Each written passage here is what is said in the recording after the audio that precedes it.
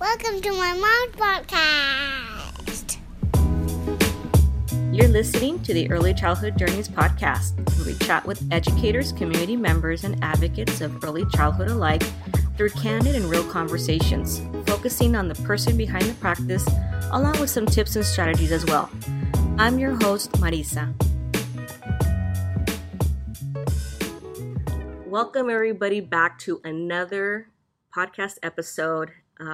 This time, you guys would not believe where I am. I'm in the superintendent of Arizona, Kathy Hoffman's office. Welcome, Kathy. Thank you. I'm so thankful. Can't express how much gratitude I have to be able to have this chat with you today. I'm a huge fan of your work. Thank you. And on behalf of myself and many of the teachers that I've connected with, we're all really cheering for you, and I'm excited to support your initiatives as well. So thank you. I greatly appreciate your support. I wanted to mention some things that perhaps some of my audience may not know about you. And in my research, I learned that you are a preschool teacher, or you were a preschool teacher. I started my career as a preschool teacher. It's my first job out of college. Tell me just a little bit about that experience and perhaps how that foundation helps. It helps in so many ways, and it helped develop, it helped me become very passionate about education and working in the classroom to begin with. And I had a unique opportunity at the preschool where I worked in Tucson.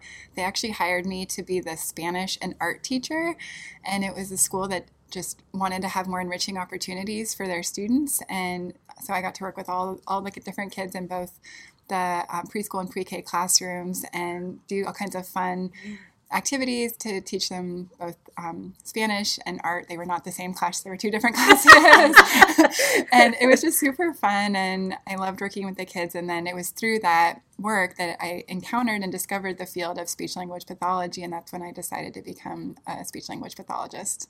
That's amazing. So are you bilingual then? I'm actually trilingual. Tell me. I speak Japanese and Spanish as well.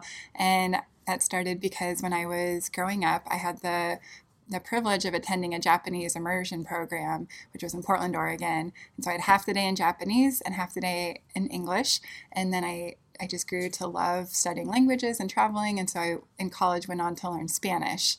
And that's how I think knowing the Japanese helped me to learn Spanish more quickly. But I've always just been very passionate about different languages and cultures. And then that also contributed to my passion for becoming a speech therapist. And when I was doing my master's degree at the University of Arizona, I did research in the area of the speech and language development of bilingual kids. Yeah. And I did work to make sure that we don't overdiagnose bilingual kids with speech disorders. Thank you. You're welcome. Thank you. Yeah. It's very important. Yeah, absolutely. That's so awesome because, you know that we have a huge ELL population here in Arizona. Yes. Alone. And having somebody at the state level advocating for that and really truly understanding that perspective says a lot.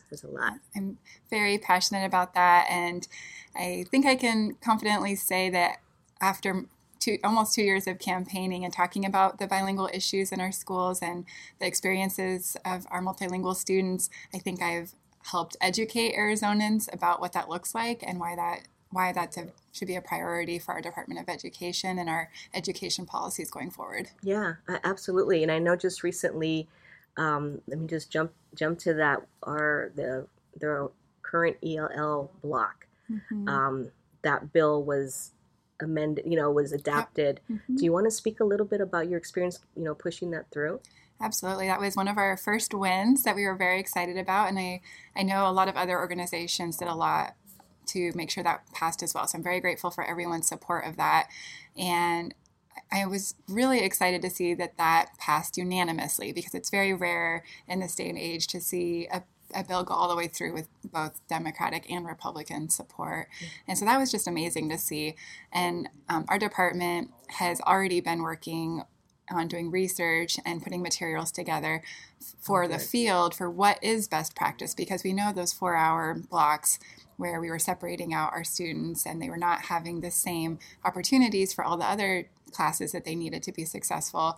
And so our department is taking a leading role in helping the field to know and providing that professional development for what's next. Now that policy is not going to be such a hindrance to our students. Oh, that when that passed, that was such a game changer, especially for our kindergarten students. I mean, even I have my daughter that's in high school. For many of her friends, what a difference that would have made, you know. Yes, it's going to make a huge difference. And I do have to say that I see it as also a first step because Arizona still has the English only law. Yes, I know. And so that's our next step there actually is a bill going through right now that addresses that. And so we're doing everything we can to testify and talk to people about doing everything we can to support that. But that would also have to go to the ballot. Yeah. So it's going to take a lot of education for everyone in Arizona or all the voters in Arizona so that they understand the importance of repealing the English only law.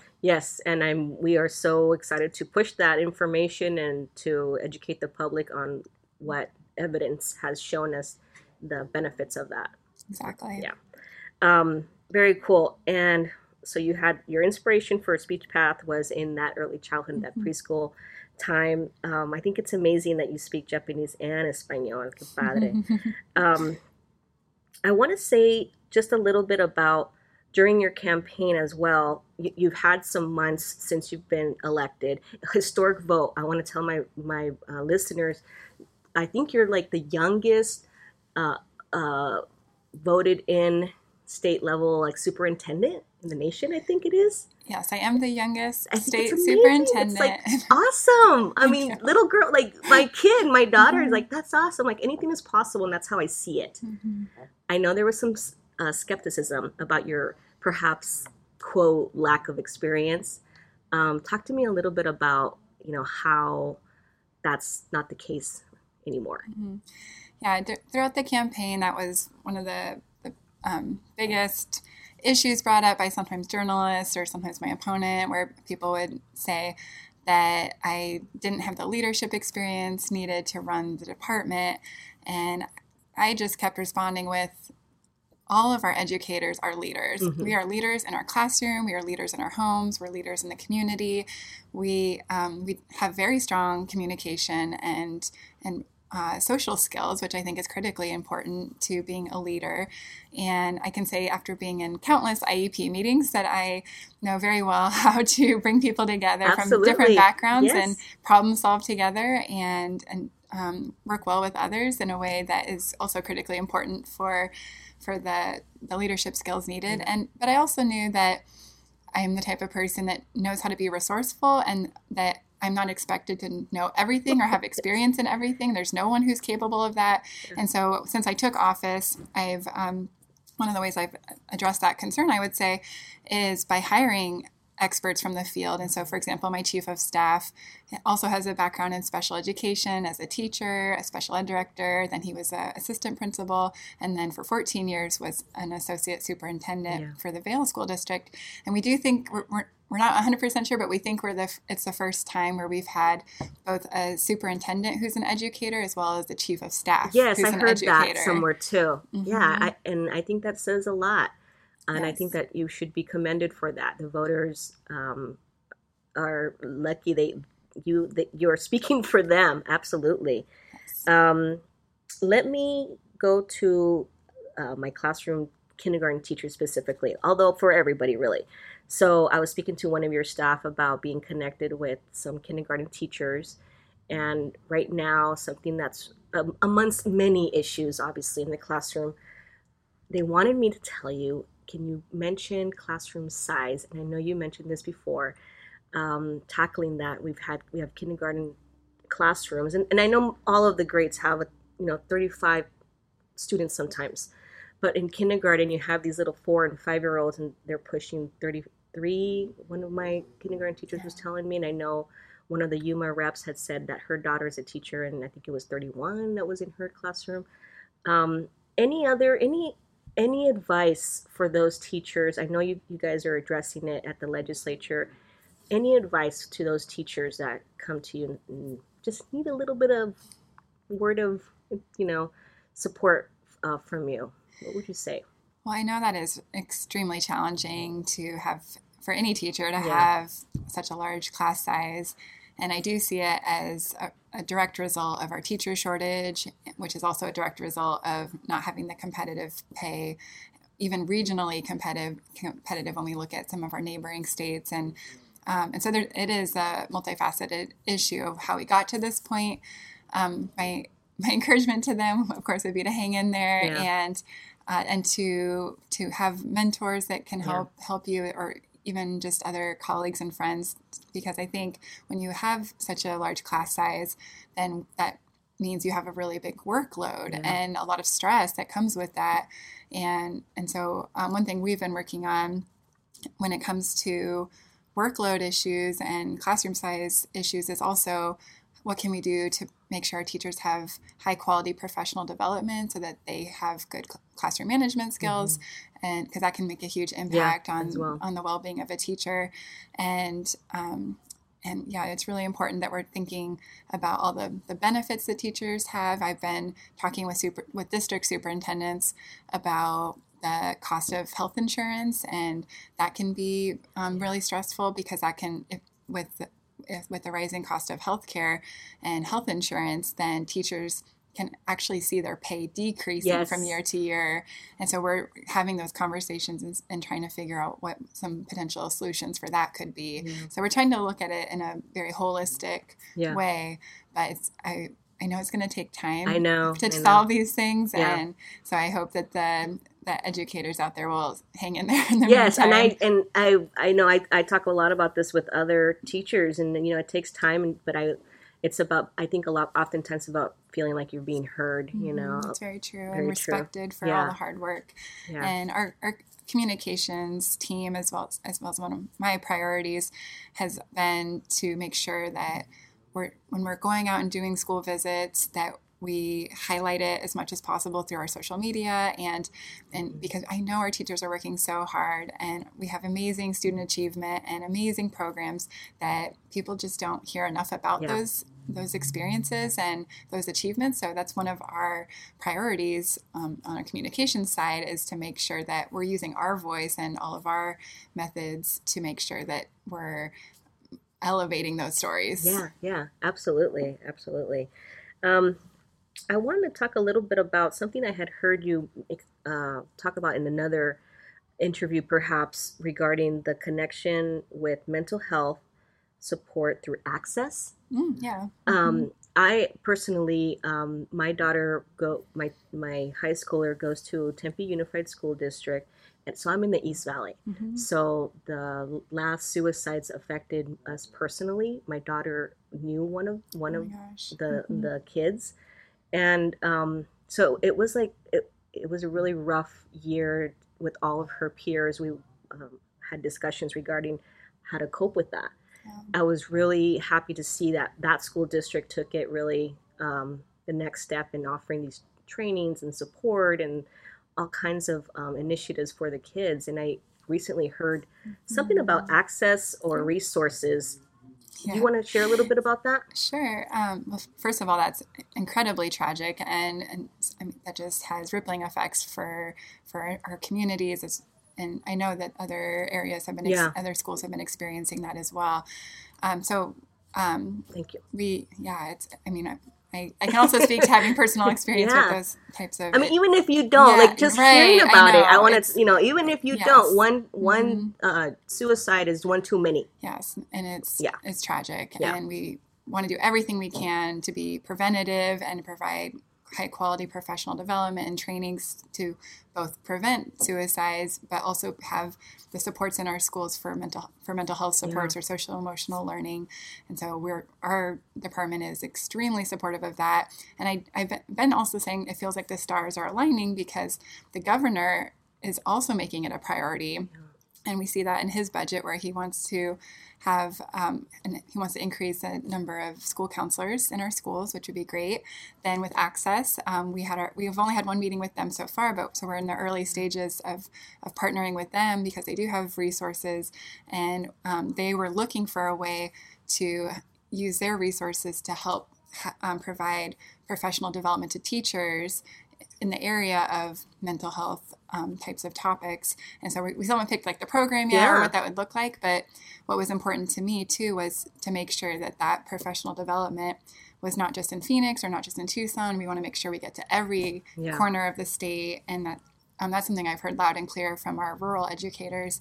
And so I'm using my connections to connect access out to our county superintendent, since we have a county superintendent for every county, of course, and then they are much more familiar with their districts, and they can help send the invitations out for when we have it all figured out. And then I'm also looking into ways to also make sure we have training available in the area of having trauma-informed classrooms, because many of our students, and unfortunately, we have a very high rate in Arizona of students who have experienced trauma in their lives. And so that's another area where I'm trying to figure out what's the best way to push that out to every district that's interested. Yes, I always come back and say that it really is a community effort. Like it can't be a siloed plan. It really has to be community collaborative to address this issue. I feel like it's a crisis. It's an epidemic. And I think the demand is there. When I'm out meeting with educators or district leaders, I hear them saying they want it. They want the training. They want the teachers want to be trained.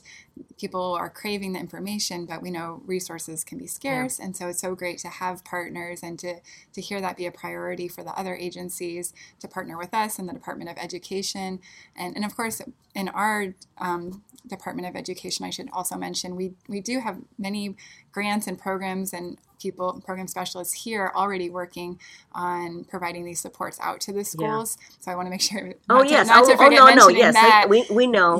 Yes, absolutely. But we're doing everything we can to keep. The more the better. Yeah, the more the better. And we're just trying to improve access and make sure we're getting out to as many districts as possible. Very cool. So I just wanted to make sure that information got out to our listeners so they know that in addition to what's already being available, more is being done.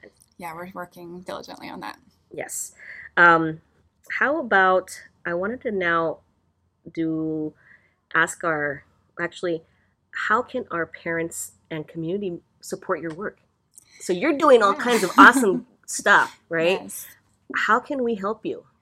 I've felt such immense support from the communities and from the public that I just feel just so grateful, so appreciative that I've had that support. And so I would encourage people to follow us on social media. I have new accounts that perhaps could be posted with the podcast. And I encourage that because as we go forward, there will be different topics and different issues that come up that we want to make sure that our community and families are aware of, that as different policy issues perhaps pop up, that we can share what our priorities are and what we need help with. I would say right now, there's not one single thing, but we've had a lot of wins so far this legislative session, like we mentioned the ELL bill, but also around the area of our ESA voucher programs and the management and program oversight. We've had a lot of success around that legislatively. And so we're feeling pretty optimistic right now about this well, there's always a lot of areas to work on. So I would just say it's important for people to stay tuned and keep an eye out. And I think that for the next legislative session that will be set up for more success, because coming into office in January, right when the legislature started, kind of set us back a little bit, and we weren't as involved when people were writing the bills and having those initial meetings around those bills.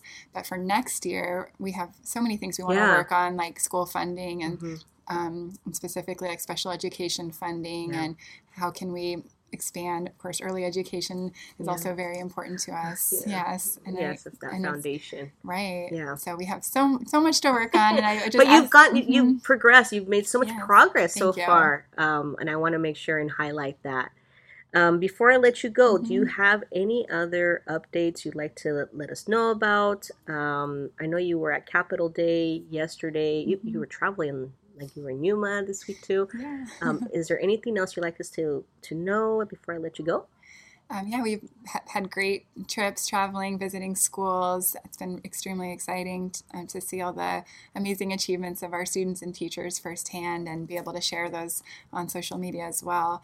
I think the last thing I want people to know about is that we've been doing a lot of internal work in terms of we already completed an internal capacity review, and we did publish we made public the results, the report of that capacity review, because we wanted to be really transparent about where we're at currently, and we know that's going to help us create a strategic plan and a vision for the department.